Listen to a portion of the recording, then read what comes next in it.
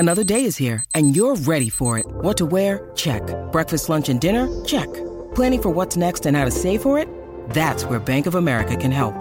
For your financial to-dos, Bank of America has experts ready to help get you closer to your goals. Get started at one of our local financial centers or 24/7 in our mobile banking app. Find a location near you at bankofamerica.com/talktous. What would you like the power to do? Mobile banking requires downloading the app and is only available for select devices. Message and data rates may apply. Bank of America N.A., member FDIC.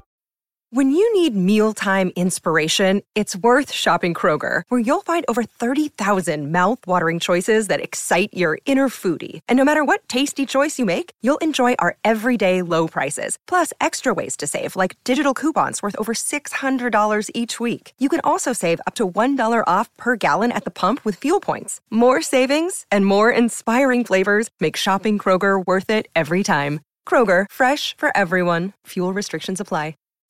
That cold case you're listening to? Nasty stuff. But you know what else is a crime? Missing even a moment of whatever you're doing to go on a drink run. Luckily, there's Drizzly, the #1 app for alcohol delivery. With Drizzly, you can compare prices on the biggest selection of beer, wine, and spirits, then get them delivered in under 60 minutes. So download the Drizzly app or go to drizzly.com. That's DRIZLY.com today. 92% of households that start the year with Peloton are still active a year later. All because of a fancy bike? It's not just a bike. Peloton makes treadmills too. All treadmills are the same. Our treadmills can adjust speed and incline automatically, so you never break your stride. Whether you're squeezing in a power walk or training for a marathon, Peloton can help you achieve your fitness goals. 92% stick with it. So can you. Try the Peloton Tread risk-free with a 30-day home trial. New members only. Not available in remote locations. See additional terms at onepeloton.com/home-trial. This is the Decibel Geek Podcast with Chris Czynszak and Aaron Camaro. All right, here we go. It's time for the Decibel Geek Podcast. It's a show about rock and roll and time travel. That's right. I'm your mysterious host, Aaron Camaro, joined as always by my kick-ass friend and awesome co-host. See how I switched that up? It's Chris Czynszak. Happy October. Yes, it's finally here. Summer's almost gone. Autumn's upon us, the most metal of all seasons. Yeah, I would say so. But yes, we are time travelers, not from the future. We can't tell you what's going to happen. We're actually time travelers from the past. Ooh. Yeah, but the recent past. Very recent past, yeah. So today we're doing new noise. And because we're in the past, it may seem like old noise, but it's noise nonetheless, and we're going to make a little noise about it and have fun doing it today. Chris Czynszak, right now in present time, is in Florida on vacation, right? Yeah, I'm on a beach, probably drunk out of my mind. Nice. That sounds good. I have no idea where I'm going to be, and I don't know where anybody else is going to be, but I know this week everything in the world is still kind of weird. So I'm hoping wherever you are listening to this in the future, things are awesome. Yeah, we're recording this on the first day of October, but you'll get it relatively quickly. Yeah, so we didn't want to leave you guys hanging without something. Chris Czynszak, man, he's been trying to go on vacation since the day after Rockin' Pod, and it's never worked out. Finally, it's happening for him. We don't want to leave you guys hanging, so we're going to make sure we do something. So we're recording new noise in the past to bring to you in the future so you don't miss out on anything. So you know that means we don't have any reviews. Surprise, surprise. I'm going to guess in the future, hopefully we do. That means we also don't have any Geeks of the Week, but if I were to guess, I would say it was probably Adam Cox, Rockin' Ron Runyon, probably Brent Tibbetts and Mike Tyler, Cobras and Fire podcast, right? Of course, they're going to share it.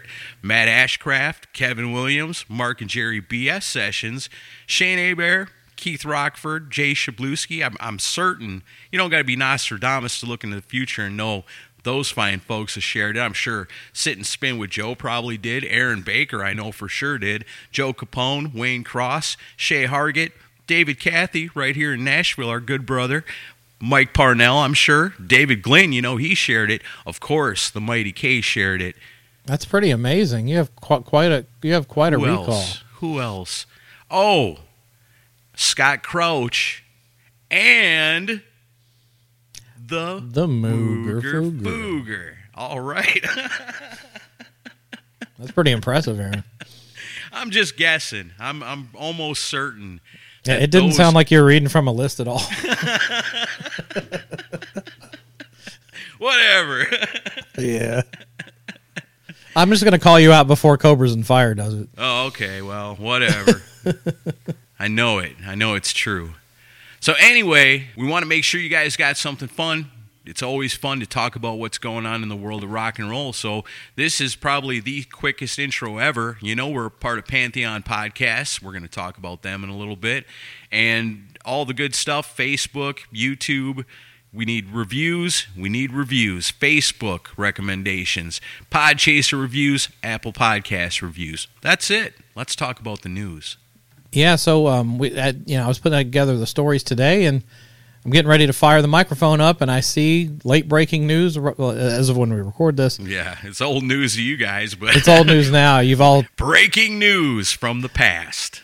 But you're going to hear basically our live reaction to this. Diamond David Lee Roth is calling it quits. He's retiring. Put a statement out today. Oh, man. Why? Why can't David Lee Roth be 20 years old forever? Yeah, he's and of course, he put out a 6-minute audio statement, but somebody transcribed some of the quotes. I'm not going to go through the entire thing, but I'll read a few of the quotes that he had. And he says, "I'm throwing in the shoes. I'm retiring.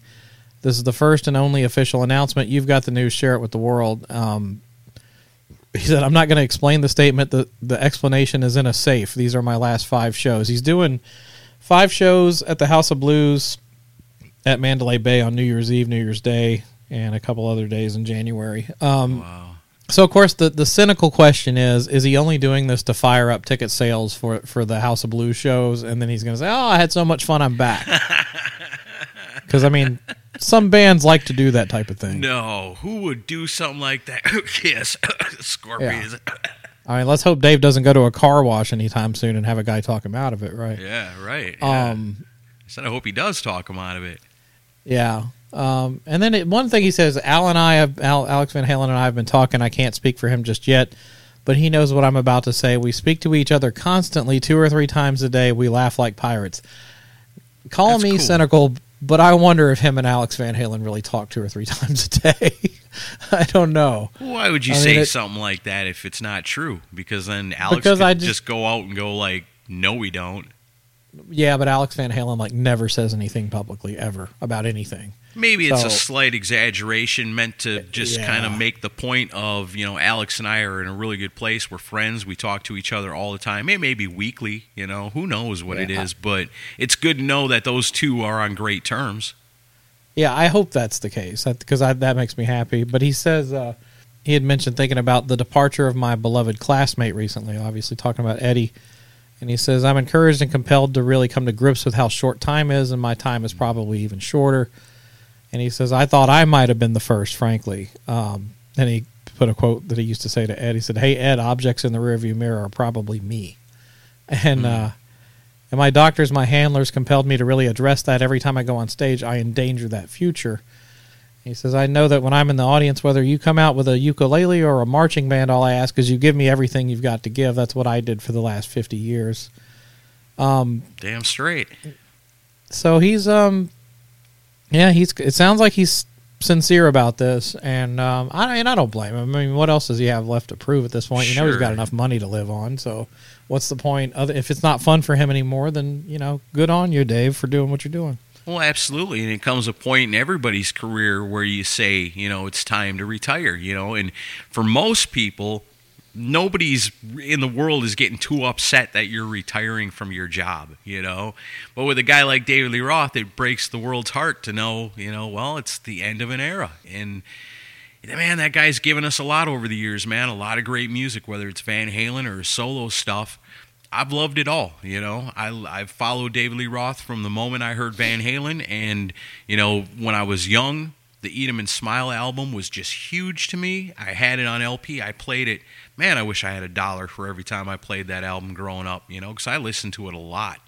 And Dave was always just the coolest guy, because we came up in the era of early MTV, and there was nobody cooler in those days on MTV than David Lee Roth. You know, everything David Lee Roth was doing back then was over the top and so cool that a kid like me was like, well, I don't really like Bruce Springsteen, and I don't really like Elton John, and I don't really like the Rolling Stones, but man, that David Lee Roth is awesome. Yeah. Yeah, he's definitely a legend, and you know, I not that I'm taking a shot, but it's like, well, at least, you know, certain people know when it's time to hang it up rather than, you know, resorting to tracks and stuff like that. Yeah, true. I don't know. The whole thing a few weeks ago with Gene, what he said about Dave and all that, I hope that doesn't have any effect on it, and I can't imagine that it does. I doubt David Lee Roth's losing any sleep over what Gene Simmons says. No. But it does gotta kind of suck to get dropped off a tour like that. Yeah, and I mean, I think, like I said at the time when we talked about it then, I think it was purely a cost-cutting move, and I don't know that they meant it as a slight to Roth. I just think, you know, and look at the Kiss stage on the latest leg of the tour. They've removed, you know, numerous parts of that show, and it's just getting smaller as time goes on. So it's like, and they did the same thing when the Crazy Nights tour happened. It was really big and cool when it started, and then by the end it was just nothing. So by December, it's going to be candelabras. Even with Roth, I probably wouldn't go see this tour again. But, yeah, we got stuck with the Painter here. Yeah, I was going to say, man, I wish we'd have got to see David Lee Roth. No, we got the Painter. And everybody from here on out is going to get the Painter, too. Yeah. So, I don't know. But I'd sure love to be in Vegas for them shows, though. Oh, that would be fun. I wish I could see him one more time. But, yeah, it's not going to happen, it looks like. And it's one of those things, too. A guy like David Lee Roth, he can't get up on stage and just sit on a chair and sing those songs. No. And when he talks about his handlers and his doctors and everybody that cares about him going, you're going to kill yourself up there one of these times doing all that crazy jumping around shit that you do. How old do you think you are? And I'm sure they tell him that a lot, because when David Lee Roth's up on stage, man, he's giving it his all, even up to the very end, you know? And so you got to respect him. You know, you got to respect him. You got to love him. David Lee Roth's given a lot over the years. I wish so much I could be at that show. I never got to see Van Halen live, but I did get to see Dave live one time, and he was kick-ass awesome. Well, maybe, and this is my conspiracy theorist coming out, maybe he saw our panel we did with Billy and Greg, and this is all a ruse, and they're secretly planning the Eat 'Em and Smile reunion tour. Oh, yeah. I like that story a lot better. Yeah. Run with it. You heard it here first.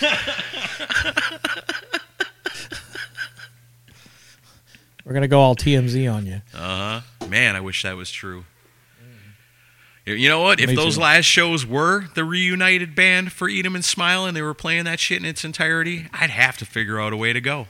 Yeah, I might actually get pushed over the edge to actually travel for that. But I don't know. Sounds like David Lee Roth has an opening on his schedule next August, though. So, you know, maybe. Right on. See, that would be cool. You know, you can still get out and meet the fans. You can still be at Rockin' Pod 2022. Oh, that'd be awesome. Let me look at second and third mortgages, and we'll see about getting his guarantee covered. You heard it here first. Yeah. Chris goes into financial ruin, but hey, David Lee Roth's coming to Rockin' Pod. Oh, man. How sweet it would Rockin' be. Rockin' Pod 1 week, and then a month later, I'm living in a cardboard box. Yeah. oh, man. So worth it. Yeah. So that's, wasn't expecting to talk about that till, like 30 minutes ago. But yeah. Well, God bless David Lee Roth, and we love you, brother. Thank you for all you've given us rock and rollers over the years. All the joy. All right, so the next story, another person who's taking a break at least, Troy Luccketta, our friend from Tesla, recently announced he was taking a break from the band. And I texted Troy this week, actually, but I haven't heard back from him. But because, I'm like Eddie Trunk and I'm friends with him. But, yeah, because it's all about me. We go way back. We text 3 times a year. But he took a break, and a lot of people have been kind of wondering, like, what's going on? Why is Troy not playing with Tesla? And Frank Hannon gave an interview recently, and he kind of provided a lot more clarification with Eddie Trunk, by the way. He said that when we got hit with COVID super hard in August, everybody got sick, including Troy. Oh, man. And when we finally all got over it, I think Troy realized, you know what, man, I just don't want to go on the road. I need more time. So he's taking the time he needs to pull it together. A lot of people are feeling that way, and I don't blame him. Says he's in his 60s. He's been touring with us for 35 years, so he's taking a break. And I don't know when he's going to come back. And thank goodness he hooked us up with our old friend Steve Brown, who's Mick Brown's brother. And I guess Steve has filled in for Troy when he needed breaks in the past. I didn't know that. And he says, but this kind of worries me. He says, whenever Troy is ready to come back, we'll talk about that then. But right now, Steve Brown is really kicking ass for us. Which I hope that's not going to be a matter of, well, we don't know if we want to have you back. I hope that's not the case, because that gave me a little pause when I read that. But I guess the whole band got sick with COVID, and Troy kind of took stock and was like, I need time off. I can dig it. We've always said, you think about musicians, and when I think about a drummer, I think, not only do you have to be an awesome musician and a mathematician, you got to be an athlete up there to be able to do that. Like you said, Troy's getting in his 60s. Maybe he becomes like a special attraction, where he comes out and, joins the band on certain special events or things like that. That's a long time to be in a band and doing what they're doing for so long. You can't blame a guy for maybe wanting to take a break. And I think in this case, again, well deserved. Well, and after going through COVID, he might be a little gun shy to want to go out to crowds and stuff. So and I can't blame him for that either. Maybe he just wants to stay home and hang out in that sweet-ass studio he was building the last time we went over and seen him. That thing's got to be finished by now. I think it is, and he's been working on other stuff with other artists. So, he might just want to work on some other stuff, and he's earned that. But, I don't know, because, me personally, I went through COVID last month, too, and it sucked, and I saw another interview with Frank Hannon. He talked about he had very similar experience to me. It was like a month of shit that he had to go through, and that's what I went through. And I still don't feel 100%, but and like going out there, especially when you're the drummer of the band, that's very athletic work. It's hard to do, and if your lung capacity is not 100%, I gotta imagine it's hard even when it is. So, best wishes to Troy. Hopefully, I'll hear back from him because we are great friends. You're sassy tonight. What's going on with you? What are you drinking? I'm drinking beer, and I'm also starting my vacation, so I'm in a good mood today. Okay. All right. I'm still drinking these younglings. They're everywhere. Where did all these younglings come from? It's Matt Porter's fault. No, it's Rockin' Pod After Party's fault. Everybody brought these things over here, and all this time later, I'm still drinking them. Well, for domestic beer, it's got the highest alcohol content. So you're moving your way into IPAs. You're going to be drinking IPAs before you know it, Aaron. I'm getting used to it. I kind of like this beer. Yeah, you get a good buzz off you. Yeah. Maybe I'll get sassy by the end, too. Yeah, I feel like busting some balls. But, Eddie Trunk's an easy target. But all right, so let's go to the next story, which is a little near and dear to us because big news for Pantheon Podcast, our host company. Oh, yeah, I saw this earlier. This is freaking awesome, man. This is really, really cool. You guys are going to dig it. Yeah, it's a podcast called The Real Me, a new production from Pantheon premiering Tuesday, October 5th. Follows the emotionally powerful stories of young songwriters and performers with cancer who found hope, healing, and connection through music. And it's presented by Teen Cancer America. It's a national nonprofit founded by Roger Daltrey and Pete Townsend of The Who. The Real Me highlights the moving experience of cancer patients and TCA's Play It Back program, which matches them with music professionals to write, perform, and record fully produced studio versions of their original songs. So it's I think Roger Daltrey is going to be doing the voiceover for this. Yeah. That's really awesome, man. I really like that a lot because it's such an amazing thing they're doing. The concept of it is awesome, because you got these kids that had cancer, they're musicians, and it's a struggle to be a musician, for one, and then two, you're going through something like that. What amazing stories must come from those experiences, and with Pantheon being involved in it, that makes it awesome. The fact that The Who's helping out with it, this is a feel-good thing, man. I really like it a lot, and I'm proud of everybody that's involved in it. Yeah, and Christian and Peter from Pantheon have been working on this for a long time, so it's one of those things where they would talk about it behind the scenes, but we couldn't say anything. So I'm excited for them. I know they were ready to burst before it finally came out today about that it happening, and that's a big deal. And it's a great thing they're doing here for this. It's always good when it's got a good story behind it. So very excited for that. And side note, I was listening to We've Come For You All by Anthrax today. And did you know that Roger Daltrey sings backing vocals on Taking the Music Back on that album? I did not. He does. I wonder how that worked out. I believe Scott Ian was having dinner with him. I'm not sure how that got set up, but it was when they were making the record, and he was like, "You want to come sing back up?" And he wasn't even expecting to get a yes. And Roger Daltrey's like, "Yeah, why not?" Sure. So, I've always wanted to play on an Anthrax album. Yeah, so Roger Daltrey appears on that album, on that song. I love that song, too. Wow. It's a great one. That's cool. I didn't know that. Yeah. But, good on Pantheon for doing that. That's really cool.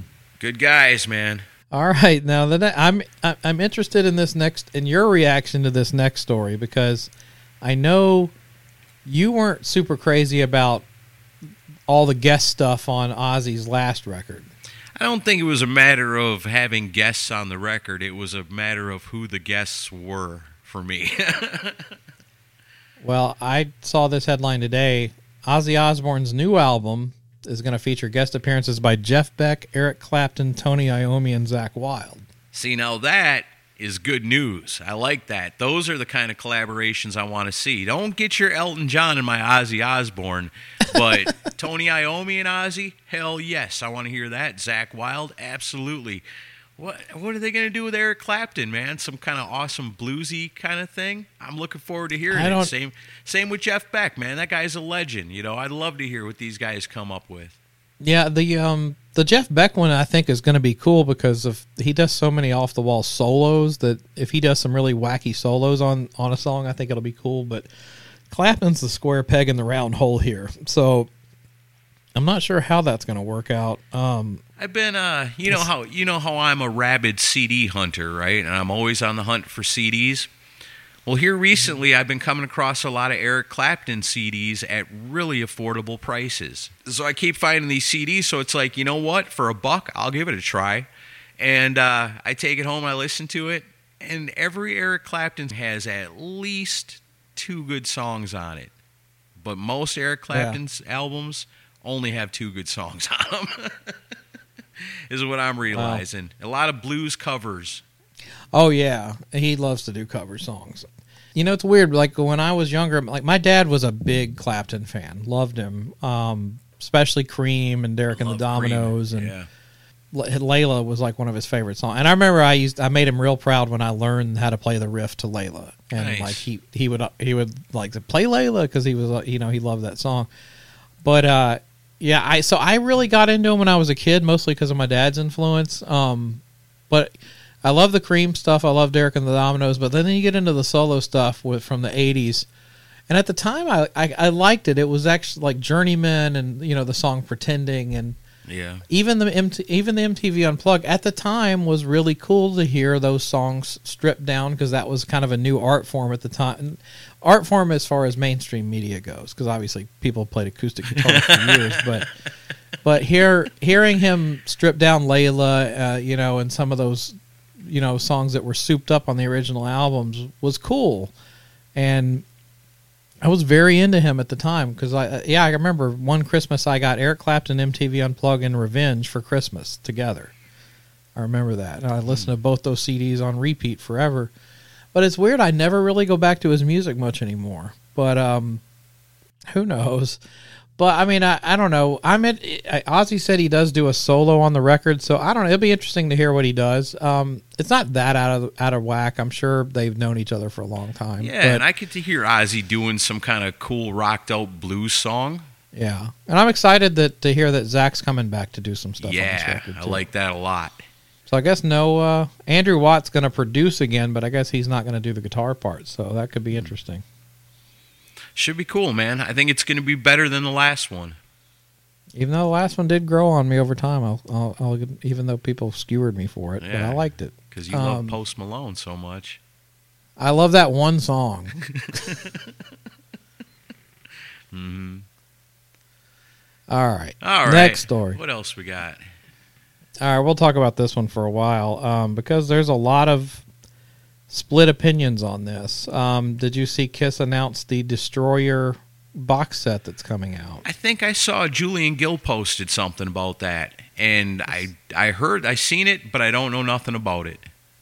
All right, so there's different, and to be fair to Kiss here, there's different versions of this. It's the 45th anniversary edition of the album. So you can get, for $20, you can get the deluxe edition that's 2 CDs.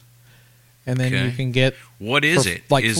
Is it like the original version and then the Bob Ezrin version that came out a couple years ago, or is it something special? It's special. So... But what I want to talk about is the big version of it. That's the expensive one. Oh, there's a Destroyer Vault? Kind of. But there's split opinions on it if they did enough on this for the price they put on it. Okay, let's see. I don't know nothing about it, so I'll judge it. So there's the 2 CD version, that's $20, that's not bad. Okay. There's a 2 LP version for about $40, that's not bad. That's not bad. There's a 2 LP limited deluxe edition that comes with like a book, and that's $50. Not bad. But then the one that most people are ordering is the Super Deluxe 4 CD and Blu-ray Audio edition. Blu-ray Audio?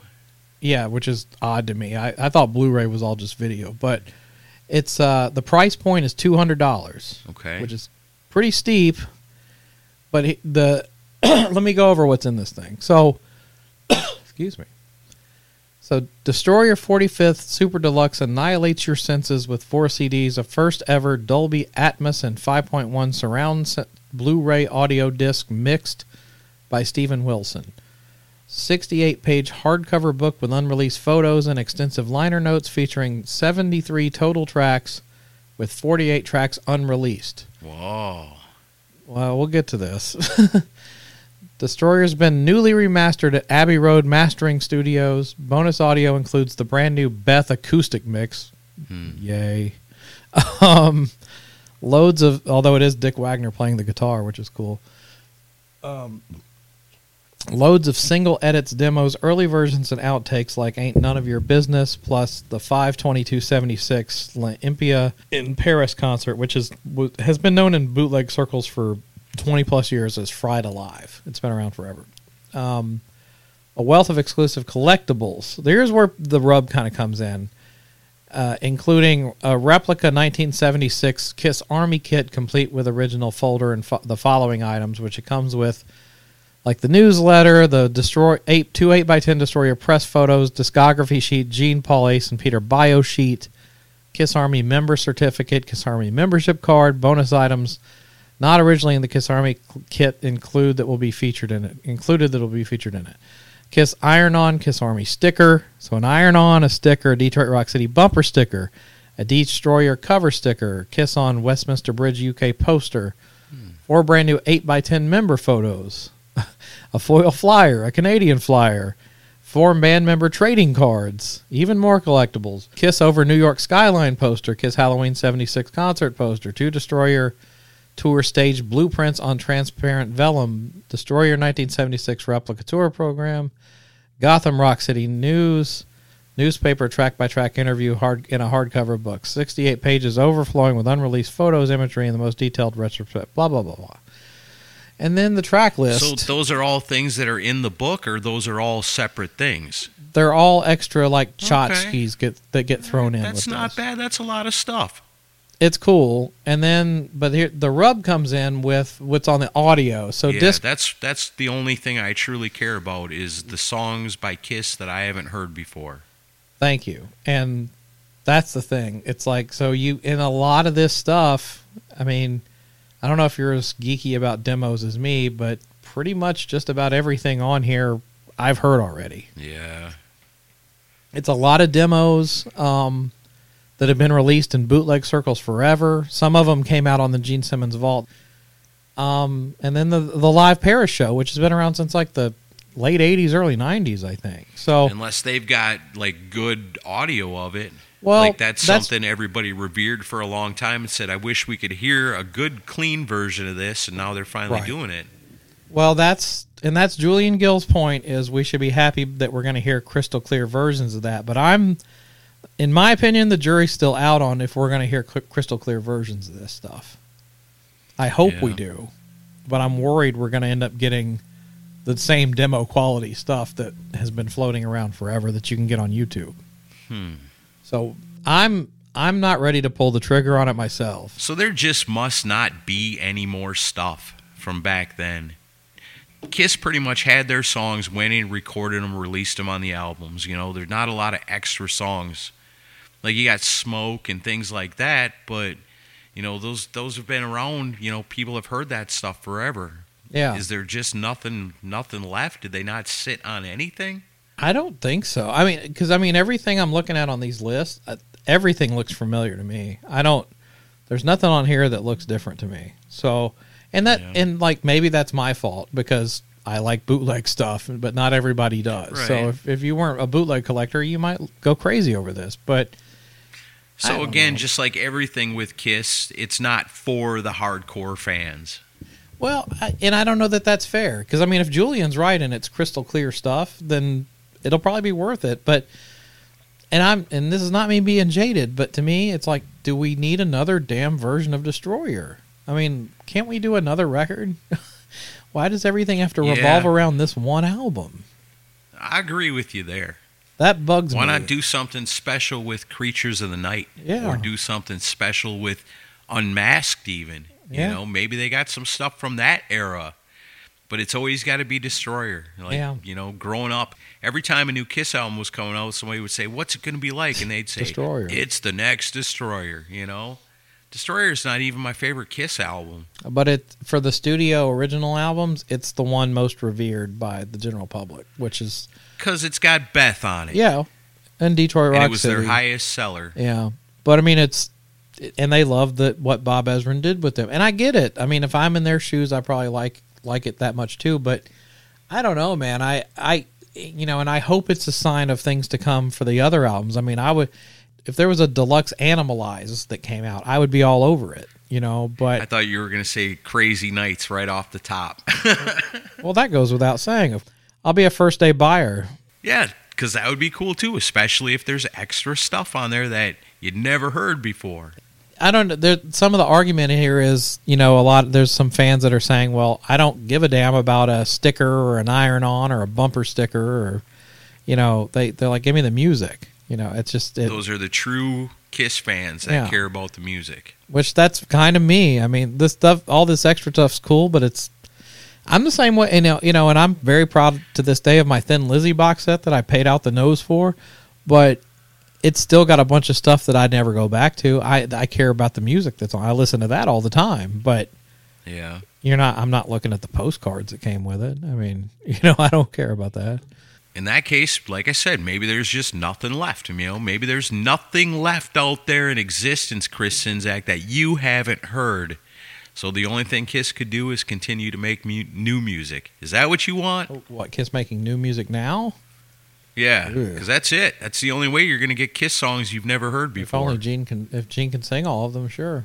Maybe Kiss should break up and Gene Simmons and Ace Frehley should start a band together. I just want Gene to get Ryan, Jeremy, and Phil and do an original album. Well, of course, those guys would be the rest of the band. Yeah, that's all I care. I'd be happier for that than a new Kiss record, for real. Yeah, me too. I'd be super excited about that. Oh, and there's a misprint on here on the deluxe edition on the track listing because there's a Gene Simmons demo that I know. It's from the vault, and it's called Night Fly, but they list it as Night Boy, which is not a good title. Huh. But I don't know. I remember having a CD of Destroyer outtakes and stuff, and did you ever hear the Ain't None of Your Business demo with Peter Criss singing? Yes. Yeah, that stuff was cool, but if we can get really crystal clear versions of that, then I'll probably end up buying this. That would be awesome. Yeah. So we'll see, but I'm gonna wait until it's out where I can kind of sample a little bit. But if it is that, I'll buy it. But how good can it get if it's just demo stuff? It's the same demo stuff you've heard. How much more can you do to it to make it sound? Well, you can't mix a demo and make it sound like CD quality. No, but if it's first generation compared to the crap that I've had to listen to over the years, that's true. Like the cassette tapes and CDs we bought in the 90s at the record shops, they were like the 50th version of it that was recorded over. Those were some of the greatest times in my life. To be in Radio Chaos CD store in Stevens Point, Wisconsin, and we go down there once in a while, and he would have weird shit like that. Mm-hmm. And I just remember like finding like a Kiss bootleg CD collection of different songs I never heard before. It was like one of the greatest things that ever happened to me in my entire life, you know. I was that way in Murfreesboro here when I started college. It was the year of the reunion tour, and I got on VHS. I got the K-Rock Weenie Roast on VHS. Yeah, and one other show. I don't remember what the other, Madison Square Garden, I think. It was during the reunion tour, and that guy got him in, and it was just this old dude at this record store, and I'm freaking out. I'm like, oh my God, I'll buy these from you. And he's like, that's just Kiss.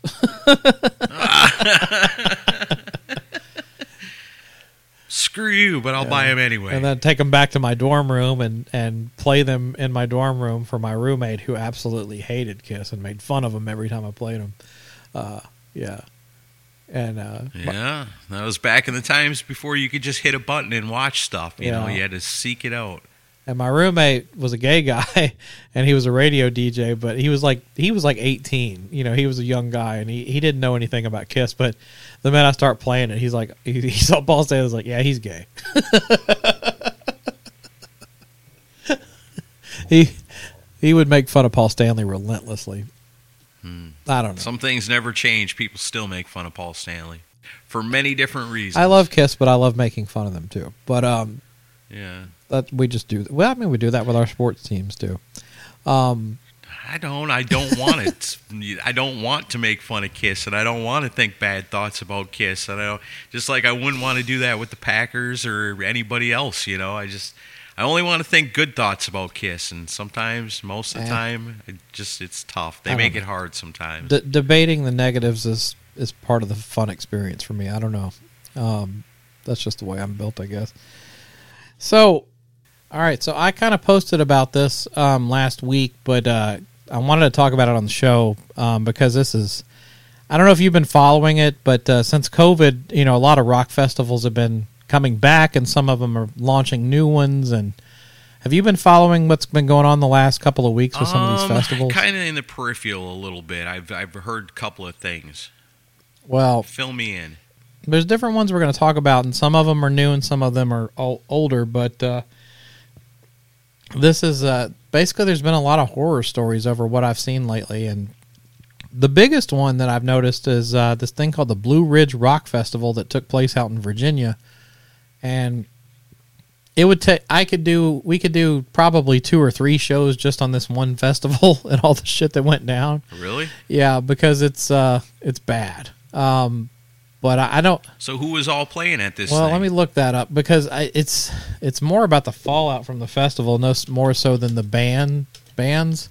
But they had a great lineup for this thing. It was in Danville, Virginia, and it was I mean, a lot of more modern stuff, but like the headliners, you had Breaking Benjamin, Hailstorm was part of it, Rob Zombie, Limp Bizkit, Shinedown, Papa Roach, Five Finger Death Punch, Megadeth, Cypress Hill. I mean, Black Label played it, Testament, Hatebreed, tons of Anthrax played it. A lot of different bands. I mean, the lineup was pretty impressive. Put together by this young guy named Jonathan Sly, and who's done events in the past, but like he has a bit of a checkered history. And I think they've done a Blue Ridge Rock Festival before, but not at this new venue. It was like the first time doing it at the venue in Danville. But man, I was following it live basically as it was going on, and it was a clusterfuck from day one. I may be wrong on the number, but it pulled something like 60,000 people. It was a lot of people. Wow. And it's like it was a 4-day event. But like they had problems from the jump. They had, I guess he's done it before and he's kind of done everything in-house, but this year he decided to start hiring out contractors and stuff to handle stuff. But they had fuck-ups with parking. They, like, ADA, disabled people. Yeah. They had people that were disabled not able to park in the ADA lot. Most of it because there was no one doing oversight on the parking lots or the campgrounds or anything, or whoever was hired to do oversight didn't do it. So you had people showing up that hadn't paid for certain things, just taking advantage. And then the people that would show up later that had paid for it were left out in the cold. Dang. You had disabled people having to walk like between 1 and 3 miles just to get to the fucking event space on like, you know, unpaved roads and stuff. And people showing up to camp and they weren't allowed to get in the campground because people that didn't pay for the campground had shown up and took their spot. Oh, shit. So then they got directed to a off-site campground that had no running water, no porta potties, nothing. Damn. And it's like a 3-mile hike to get to the venue. Then I've heard so many horror stories from this thing, and then the event starts, and they have a thing called the Golden Circle VIP, which is like the area in front of the stage. And this is one thing with festival, and I posted last week, note to self, never book a festival, because it sounds like such a pain in the ass. So a lot of these festivals are now selling like premium area right in front of the stage. Okay, yeah. For like super high price. And so these people are paying for this, but then you have to have somebody at the area by that Golden Circle to check wristbands, right? You would think. Right, yeah. But you've got general admission fuckers just jumping the fence and going into the Golden Circle area and filling it up.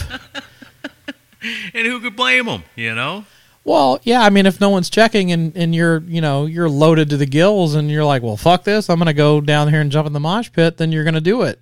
Everybody else is jumping over the fence, so let's jump over the fence too, you know, and that's how it goes. Exactly. You know, everybody's there to have a good time and see the bands they want to see, and it's not the individual's responsibility to go, oh, that's for other people, you know, we probably shouldn't go in there. No, at the concert, when it's happening, you're going, let's do it. Yeah. So that happened. I mean, this is just tip of the iceberg that I'm talking about on the show, because like I said, I could do 3 episodes on this one festival because there's so many fucked up things. Wow. And I'm sorry to laugh, because those of you... Yeah, it sounds shitty. Those of you that got screwed, my heart goes out to you because I feel bad for you. And actually, even the first day, Aaron, somebody set up a group page called Screwed by Blue Ridge Rock Festival, and it had like 2,000 people had joined it by the end of the day. And so then I joined that group and I'm following.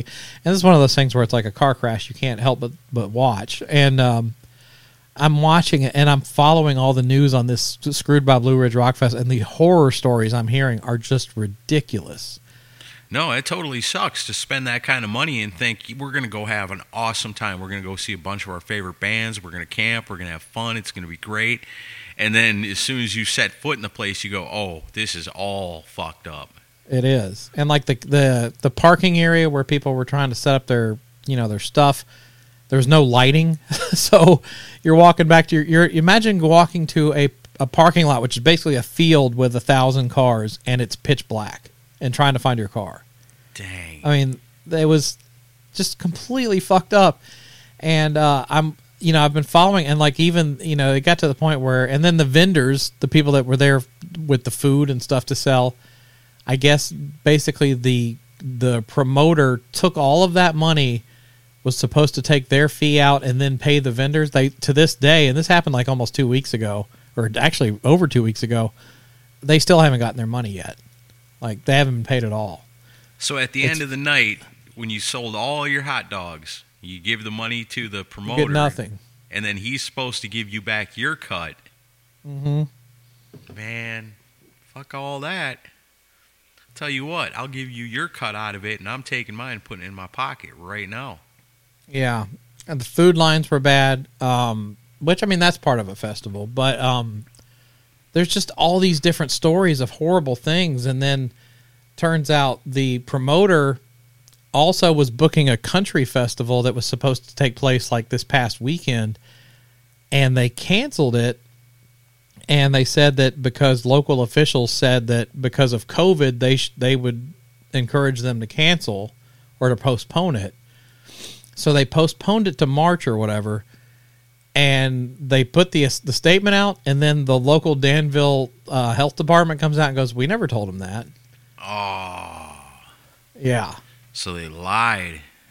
They lied, and now there's people coming back and saying that apparently I don't know how they got away with doing Blue Ridge Rock Festival, because now the country festival, like somebody on this Screwed by Blue Ridge Rock Festival found like documentation showing that the city had sent what it was. The city had sent like all these fees and all these schematics and plans that this Jonathan Sly guy was supposed to submit to the city to get approval, and he missed the deadline. And he was supposed to pay something like $500,000 for missing the deadline. Wow.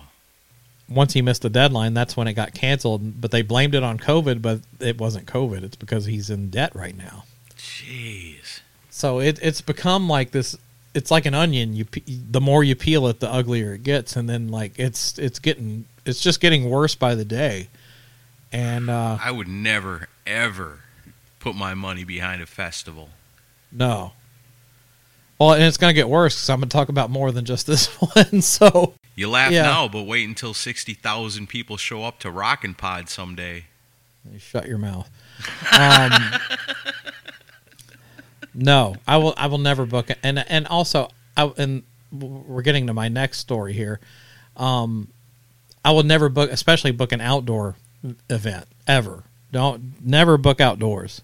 I mean, my hat's off to people that try to book these things, because it takes big balls to do it. Yeah. But you're dealing with weather. You're dealing with all kinds of, there's just so many scenarios that could fuck everything up if it goes wrong.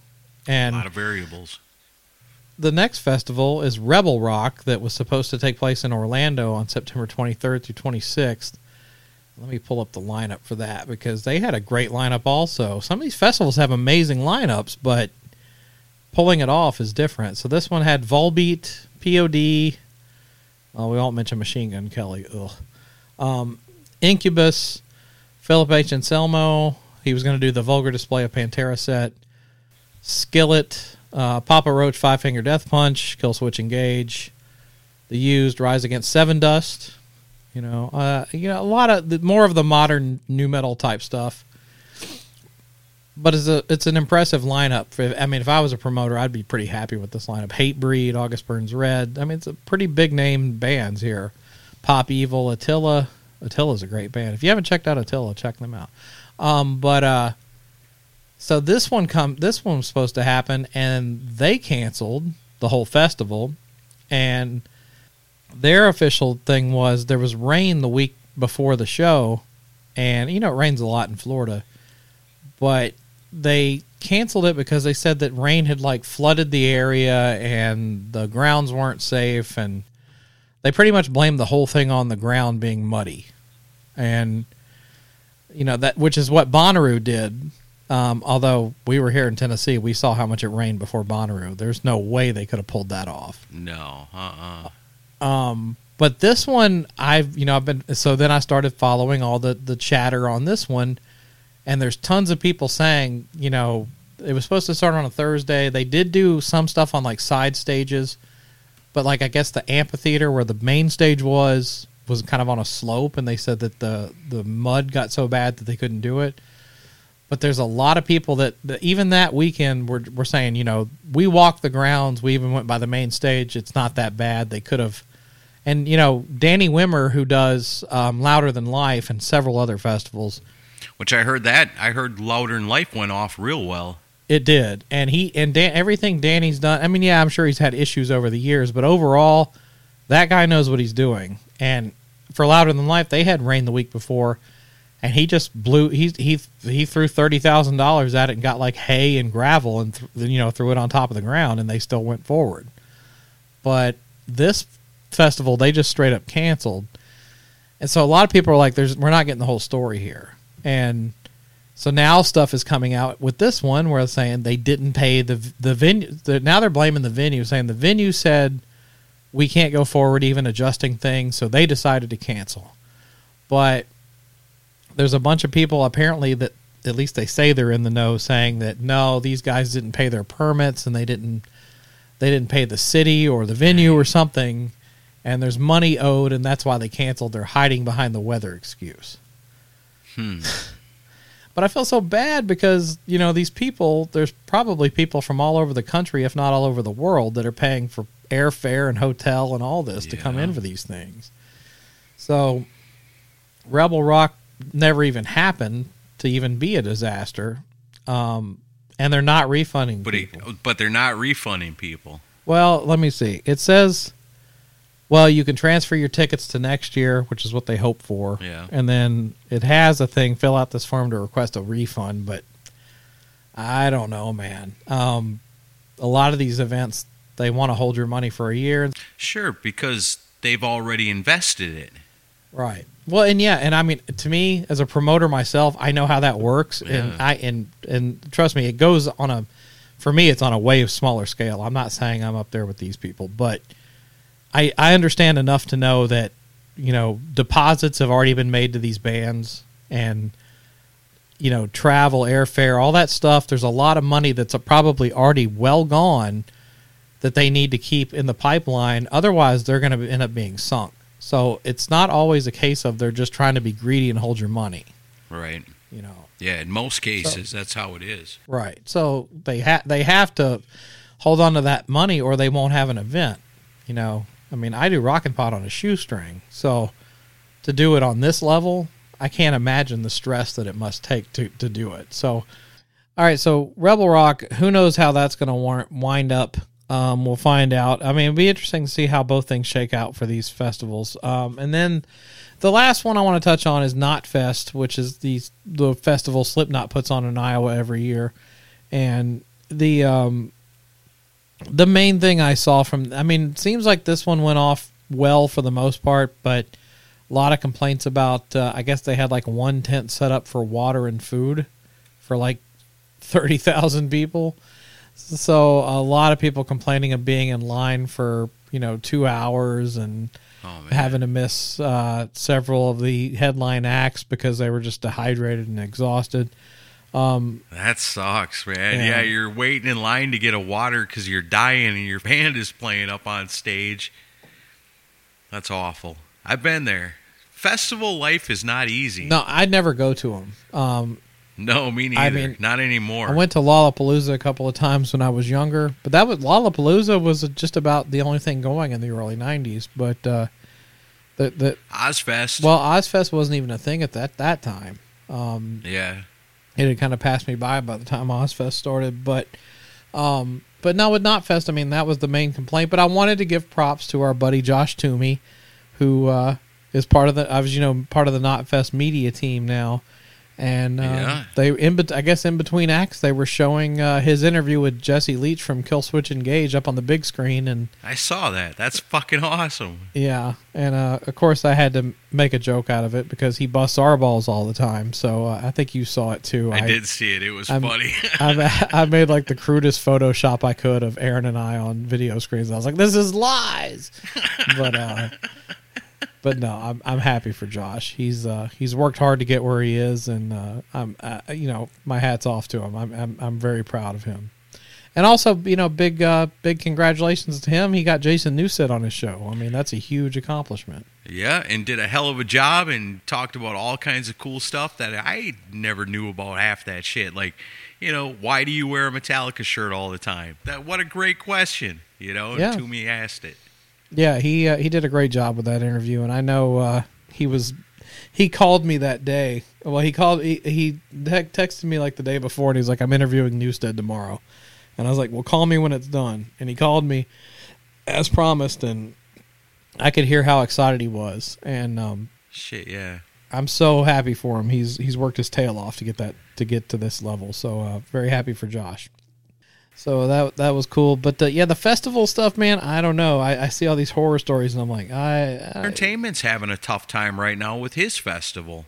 Yeah, he has, I guess it was called Ballroom Blitz initially, and then it got changed to Masquerade after COVID, and then they were supposed to do it this month, and then I think they just postponed again to like March or May. I can't remember which. It's a tough time right now. Even me. I had a buddy of mine here named Marcus that's a promoter, and he was looking at doing some rock shows and came to me and wanted to know if I'd be interested in like emceeing and hosting the shows. And I was like, heck yeah, and we're talking about like bands like Jackal and Enough's Enough and all these great bands. Tora even came up in conversation, and so many other great ones. And I was all excited about it, but then really it comes down to the uncertainty of everything. You know, people are scared. Are people going to show up, you know? Yeah. And people want to show up. You know, people are ready to go to concerts again. That's for sure. You know, you look at the numbers of people that showed up at these shows. Even if the promotions weren't prepared for that many people, the people are ready to get back out there and start doing stuff again. Sure. Yeah.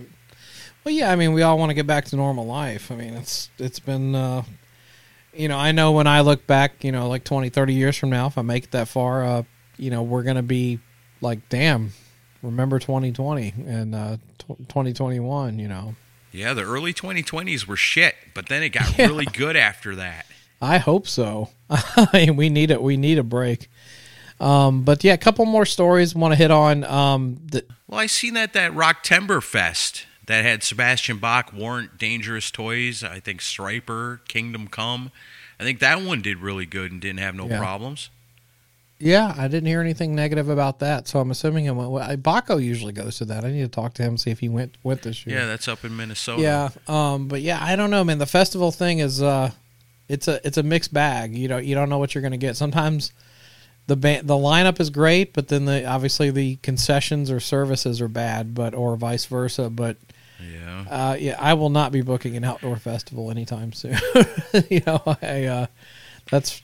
When I think about like my festival experiences, I mean, I didn't go to a lot of them because it's just such a hassle. You know, you want to go see a band, but a festival thing, I mean, you can't just go see the band. It's a weekend deal, you know, so you got to look at camping and all that, and are you safe out there? And man, I went to Ozfest 97 when I was young, and I'm higher than I've ever been in my entire life. You know, good thing I was young, because today it would have killed me. But 97, man, it was such a great time, and it was such a great show, and we were so out of our minds for it and drinking and having a good time on top of it. And when it came time that, you know, you get to that point in the festival where it's like, I got to just have a water. You know, all I need is a water. And then you go and you find out, like, the waters are like $10 a bottle. And it's like, fuck, I can't even afford to buy a water, you know? I remember that was one thing about Ozfest. I remember at the end when Black Sabbath was up on stage, I remember like kind of laying in my chair and raising my fist and like be like, Sabbath! So festivals aren't easy. That shit's for young people, I think, you know? But then again, you look at some of them and, you know, people show up for them. But I think, like you said, it's the difference. Like the Rocktoberfest thing up in Minnesota, that was at a casino. So that was an indoor deal, you know. So bathrooms readily available, you know, all that. Bars, waters, all that, you know. Outdoors, it's a little sketchy. Yeah, the main festival highlight I can remember was it was Lollapalooza here in Nashville, 91 or 92. I can't remember what year it was, but it was some of the main people that play, like Rage Against the Machine was on that bill, and but the main thing I remember was a bunch of us were watching Babes in Toyland. Do you remember Babes in Toyland? I do. So they were playing, and they weren't very good. They were kind of awful, and they were playing on the main stage. And then you remember, like, in between songs, did you ever go to a Lollapalooza back in the day? No, never did. Well, I mean, Ozfest had the same thing where you'd have the main stage and the side stage, and you could hear what was going on the side stage in between the songs on the main stage. Uh-huh. And in between songs on Babes in Toyland, we're hearing this really cool grooving metal sound. I'm like, what is that? And like, we have to go check this out because Babes in Toyland weren't that impressive. So we go over to the side stage, and it was Tool when they were still kind of unknown. Yeah. And they were just amazing. And that was, I still remember seeing, that was the first time I really even knew who Tool was. This was before Sober even came out. This was like when Opiate was their release. Well, and that explains, because I'm sure you're not the only one in the world on that tour that had the very same experience, and then next thing you know, Tool is enormous, you know? Yeah. Well, and then when Sober came out, that just broke the doors wide open, which I know a lot of you guys listening aren't Tool's fans, but... Now yeah. I know you've been drinking. When I say Tool's enormous, you're supposed to say, that's what she said. Yeah, you haven't met my friend Dixie. Her last name's Enormous. Oh man, yeah, we've been recording too long. We actually talk about time travel. We actually had to take a break because we had a major malfunction, and now you don't know it or wouldn't know it, but we actually took like a 10-minute break in between. And I drank another beer, so bad scene. But now, a couple more stories we want to touch on. One kind of sad. Did you hear about Richie Faulkner had a heart attack on stage? I was just talking to somebody about that today. That was at the Louder Than Life Festival, wasn't it? Yeah, and I haven't watched the footage yet, but somebody said during their last song, you could see him clutching his chest. Man, and what a trooper, you know. And he finished the set. He's having a heart attack on stage and be like, no way, I've still got 3 more songs to go. That's crazy. Yeah. And I guess they rushed him to the hospital, and apparently he had a 10-hour open heart surgery. Holy shit. So it must have been really bad. And geez, when you hear one of the guys from Priest went down, you don't expect it to be the young dude. Yeah, he's supposed to be the young, healthy guy. But heart attacks can hit anybody. It's true. But it's scary. But like it was, he finished the show, and his wife Mariah posted about it, and she's been kind of the person updating it. Did you know he's married to George Lynch's daughter? We had an interesting conversation with somebody that told us that the other day, and that was the first time I'd ever heard it. Yeah, and they live out here in Murfreesboro, where I live, in Tennessee. Yeah, I got to find out where they live so I can stalk them. But why don't you let them heal up first? Yeah, I probably will. Yeah, that's good. Hey, Richie, I know your chest hurts and all, but let's do an interview. But I'd love to do an Albums Unleashed on Firepower with him. Oh, yeah. Yeah. But maybe once he heals up. But give him time. But yeah, I guess he's doing okay. He's stable now, and he's resting, and he's doing okay. But yeah, they canceled the rest of the tour. And I will mention, I posted about this on the Decibel Geek channels, and we had a couple people that are like, "Oh, bring KK back," and like, I know that's the knee jerk reaction, but that seems a little cold to me. Like, the poor guy's suffering in the hospital. That would like, be let's awful. bring KK back. That'd be like, if your drummer in the 80s had all of a sudden an affliction and you just went out and replaced him real quick. Yeah, I mean, they're pretty loyal to Richie, and I mean, he's done a lot for that band. So, I love KK, and to me, honestly, and I'm a Priest fan just like the rest of you guys. Obviously, Andy Sneap is an amazing producer. I would much rather KK be filling in on Glenn Tipton's parts than Andy Sneap. But still, I mean, let's let Richie heal up. And like the band has their reasons for not letting KK come back, so let him have it. But and on top of it, what an asshole move that would be. It would. Your guitar player goes down with a badass heart attack, and it takes time to heal up, and you're like, oh, fuck it, replace him with the old guy. Yeah. That's shitty. And I mean, I'm bummed out because Priest was going to play here in like 3 weeks, and I was going to go. So, and I'm bummed that they're not going to come, but, life happens, heart attacks happen. So I hope Richie's okay, and I hope he heals up and they get to go back on their tour because they're doing a 50th anniversary tour. Yeah.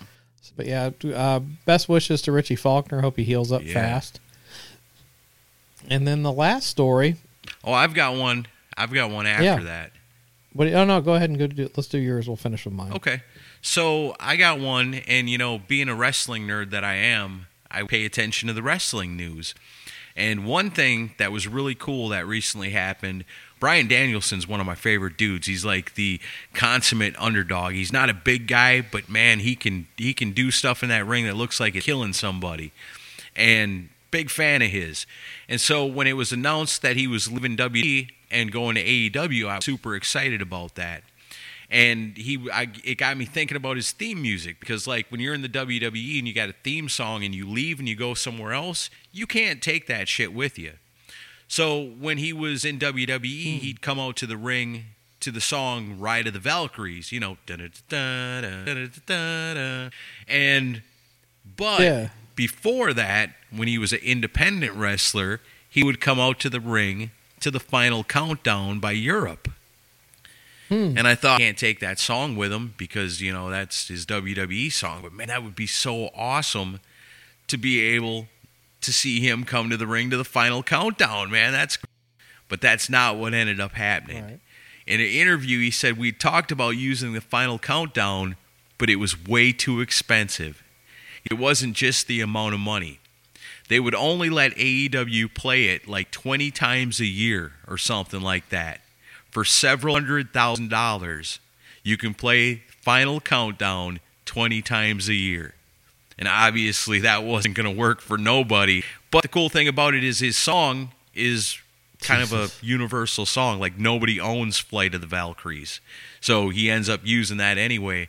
But, man, I was kind of bummed out that he wasn't able to come to the ring to the Final Countdown. I thought that would have been super cool. But for $100,000, you can play the Final Countdown, but you can only do it 20 times a year. Is that money-grubbing Joey Tempest? It's too bad, too. Really. That'd be awesome. Because they got CM Punk there, and he comes out to the ring to Cult of Personality by Living Color. Oh, does he? Oh, that's cool. So obviously they must give them a lot better deal, which is the crazy thing, is because when CM Punk is about to make his debut in AEW and everybody knows tonight's the night, on Spotify, that song goes through the roof. Sure. And so for Living Color, that's a huge boost for them. They get 30 cents from that. They get a whole 30 cents from that after all them Spotify downloads. But it's the Spotify street cred, I think that's where the real value is, I guess. And to say, look at how much our song's getting downloaded today. So I guess maybe, Europe don't care about that. I'm trying to remember what record label Europe was on. I think Mercury back in the day. But, it's whoever owns it. Right. I guess whoever owns the master tapes. But, it's funny. My daughter's marching band, the Final Countdown is one of their songs in the marching band halftime show. Oh, I hope they don't play it more than 20 times a year. Well, no, this team ain't making the playoffs, so they're good. They only got to play it 10 times. Yeah, it's like 10 times at the most, but they're okay. But the copyright stuff is just out of hand, which you and I personally know. Yeah, that's why you don't hear a whole lot of music on our show anymore. I'll tell you what, though, there's so much independent stuff that's good right now that we got to do a Fresh Blood soon, but we might be able to start doing Radio Suck shows just on stuff that's unsigned right now. I mean, there's so much good stuff that's not attached to major labels now that I think we could get back to doing Radio Sucks even for that. My dream comes true. I really think so. I mean, and even bands that are, well-known bands that are just doing it on their own now. I think. Well, look at that song today. We both shared it. Byron Nemeth's new song, his band, man, it's fucking awesome. Yep. They're not signed to no major label, and I would definitely consider that something that if I had a radio station, I'd be playing that song. What's the name of that thing? You got it offhand? Put me on the spot. I put it in the Dropbox because I thought we would play out with it. Oh, all right. So I don't know, but we'll tell you at the end of the show. Okay, cool. So we'll play out with it then. Yeah, we'll play out. Sounds great. I'm sorry, I forgot the name. We'll remember it by the end. All right, so one more story, and because I'm a Ramones nerd, I had to share this because this is wow, what a story. It's only fair. I entangled wrestling in our conversation again. You got to bring the Ramones. Yeah, so Johnny Ramone's #1 Moss Wright guitar, which, the white guitar that he played all the time. Yeah. It sold at auction for $937,500. Wow. Almost a cool million. Almost $1 million. It's a 1965 Moss Wright Ventures 2 electric guitar, and used it for nearly 2 decades. Yeah. Basically played it on every album from like 77 to 96 and every Ramones performance. Wow. It was the guitar. And does it say who bought it? 1,985 shows. It does not say who bought the guitar. That'd be nice to know. Like, who is the awesome millionaire that just has to have that in their collection? Because, I mean, face it, if you were a billionaire and, the things we collect, like I collect CDs, I'm looking for dollar CDs. But if I was a billionaire, I could have any CD I wanted and it wouldn't mean nothing to me. But then there's something like that. The #1 Ramones guitar. The one that Johnny played all them years on all those songs and all those albums and all those shows and all them tours, the guitar. There's only one of those in the entire world. So therefore, what's it worth? Damn near $1 million. And it wasn't Linda Ramone that sold it. It was Daniel Ray, who played on a lot of Ramones records and was very close to the band. I guess Johnny had given it to him, but I do have a speculation theory on who bought the guitar. Yeah? Yeah, I think Jim Irsay, who owns the Indianapolis Colts, probably bought it. What makes you think that? Because A, he's a billionaire. Yeah, well, yeah. And B, he buys famous guitars constantly. He owns so many rock and roll legendary guitars that I would not be shocked if he's the one who bought it. I did not know that. Huh. Yeah.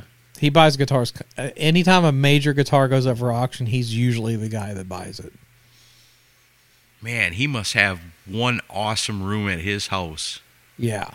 I need to find a way to get Jim Irsay on the show. Yeah, if he's a big fan of rock music, then... Oh, he is. He loves rock. Maybe we should see if we can get him on the show. It's worth a shot. We'll put an email out and see what happens. Nice. We don't want to talk about football. We don't want to talk about billionaire stuff. We want to talk about your guitars. Yeah, but I kind of drool thinking about owning that guitar. That would have been amazing to own. Yeah. Oh, man, I'd want to plug it in and just one time. Yep. 1, 2, 3, 4. It's amazing, though. It only had a single coil and a humbucker in the neck. And, I mean, it was like the fat sound that he would get out of that guitar. Pretty much and he usually had it on the single coil setting. It's crazy. He had, Johnny Ramone had, the craziest right hand in rock. And I suppose his identity was that guitar, and that's originally, you think of that first album, a lot of guitar players after that would be like, oh, okay, no, I got this new thing, this new toy, I like this guitar, I tried that guitar. Not him, man. He said that's the sound, that's the guitar, and that's what it'll always be. No, he never wanted to experiment with other stuff. He just kept what worked for him. No, he knew what worked. And actually today, as of this recording, and I posted about it on Facebook, Too Tough to Dive, the 1984 album by the Ramones, today's the anniversary of that album. Yeah, Definitely not their best. Nah, it's still a fun record, though. There's some good songs on there. Mama's Boy, War Dog. There's a lot of good stuff on that record. I don't know. That's one of my least favorites. Really? That's one of their heavier records. It's the Richie Ramone era. Yeah. I don't know. So is that it? That's our news? Well, I'm going to pull an Eddie Trunk. I just got a text back from Troy Lucetta, my good friend. Oh, really? It said, fuck off, Chris Czynszak. Leave me alone. Yeah, I'm breaking news. I just had said, hey, Troy, just recently heard the news about your break from Tesla. Hope everything's okay. And he says, thank you, Chris. Everything's okay. Just enjoying some time from home. Stay healthy. So there you go. Just like we called it. He built that awesome-ass studio, and now he wants to hang out and use it. Can't blame him for that. Yeah, that's my good friend, Troy Lucetta. We talk all the time. Well, if he's such a great friend, maybe we can get back together for another Albums Unleashed, huh? Oh, that's my next text. Once we get done recording this. Sounds good. Sounds like you got some free time, Troy. Yeah. Let's talk about rock and roll. That's good to me. Well, this was fun. I'm drunk now, but I'll also be drunk on a beach when you listen to this. All right, I'm drunk now, and I could fairly well be drunk when you're listening to this as well. Just in Tennessee. Come down to the beach and hang out. I gotta work, man. I ain't got no vacation. The joys of an office job.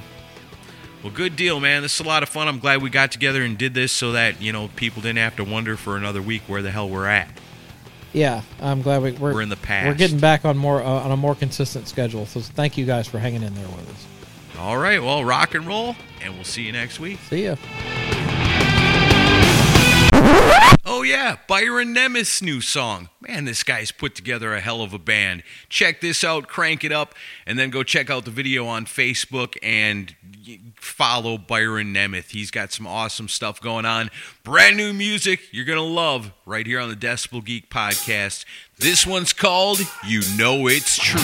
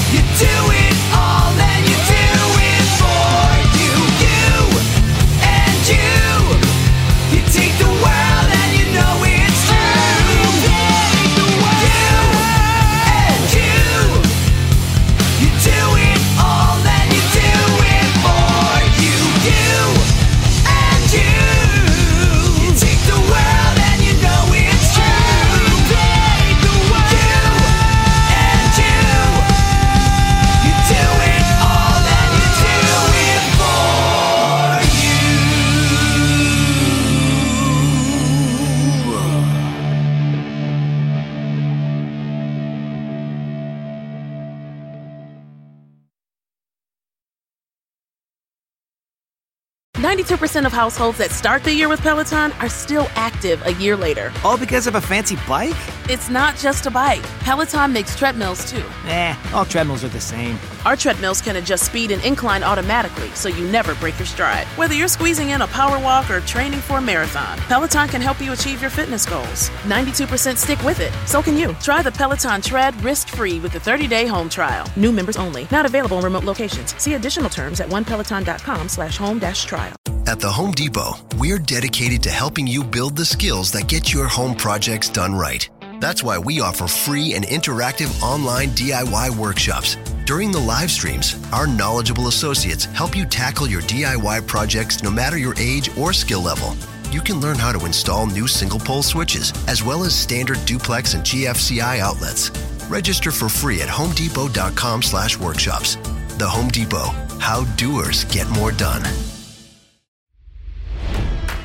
It's NFL draft season, and that means it's time to start thinking about fantasy football.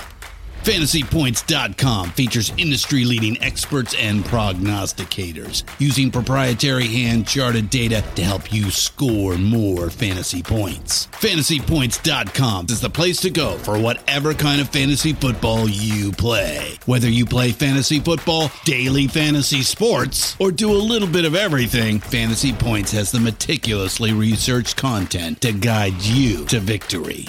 And why wait for the fall? Fantasy Points also covers the new spring football league, the UFL. Join the guru, John Hansen, Scott Barrett, Joe Dolan, and other massive names in the fantasy football universe with an exclusive offer. Use code Pantheon for 15% off any Fantasy Points package, including the all-in package, with access to every article, tool, and data nugget that Fantasy Points has to offer. That's FantasyPoints.com and code Pantheon for 15% off at Fantasy Points. FantasyPoints.com, code Pantheon. Score more fantasy points.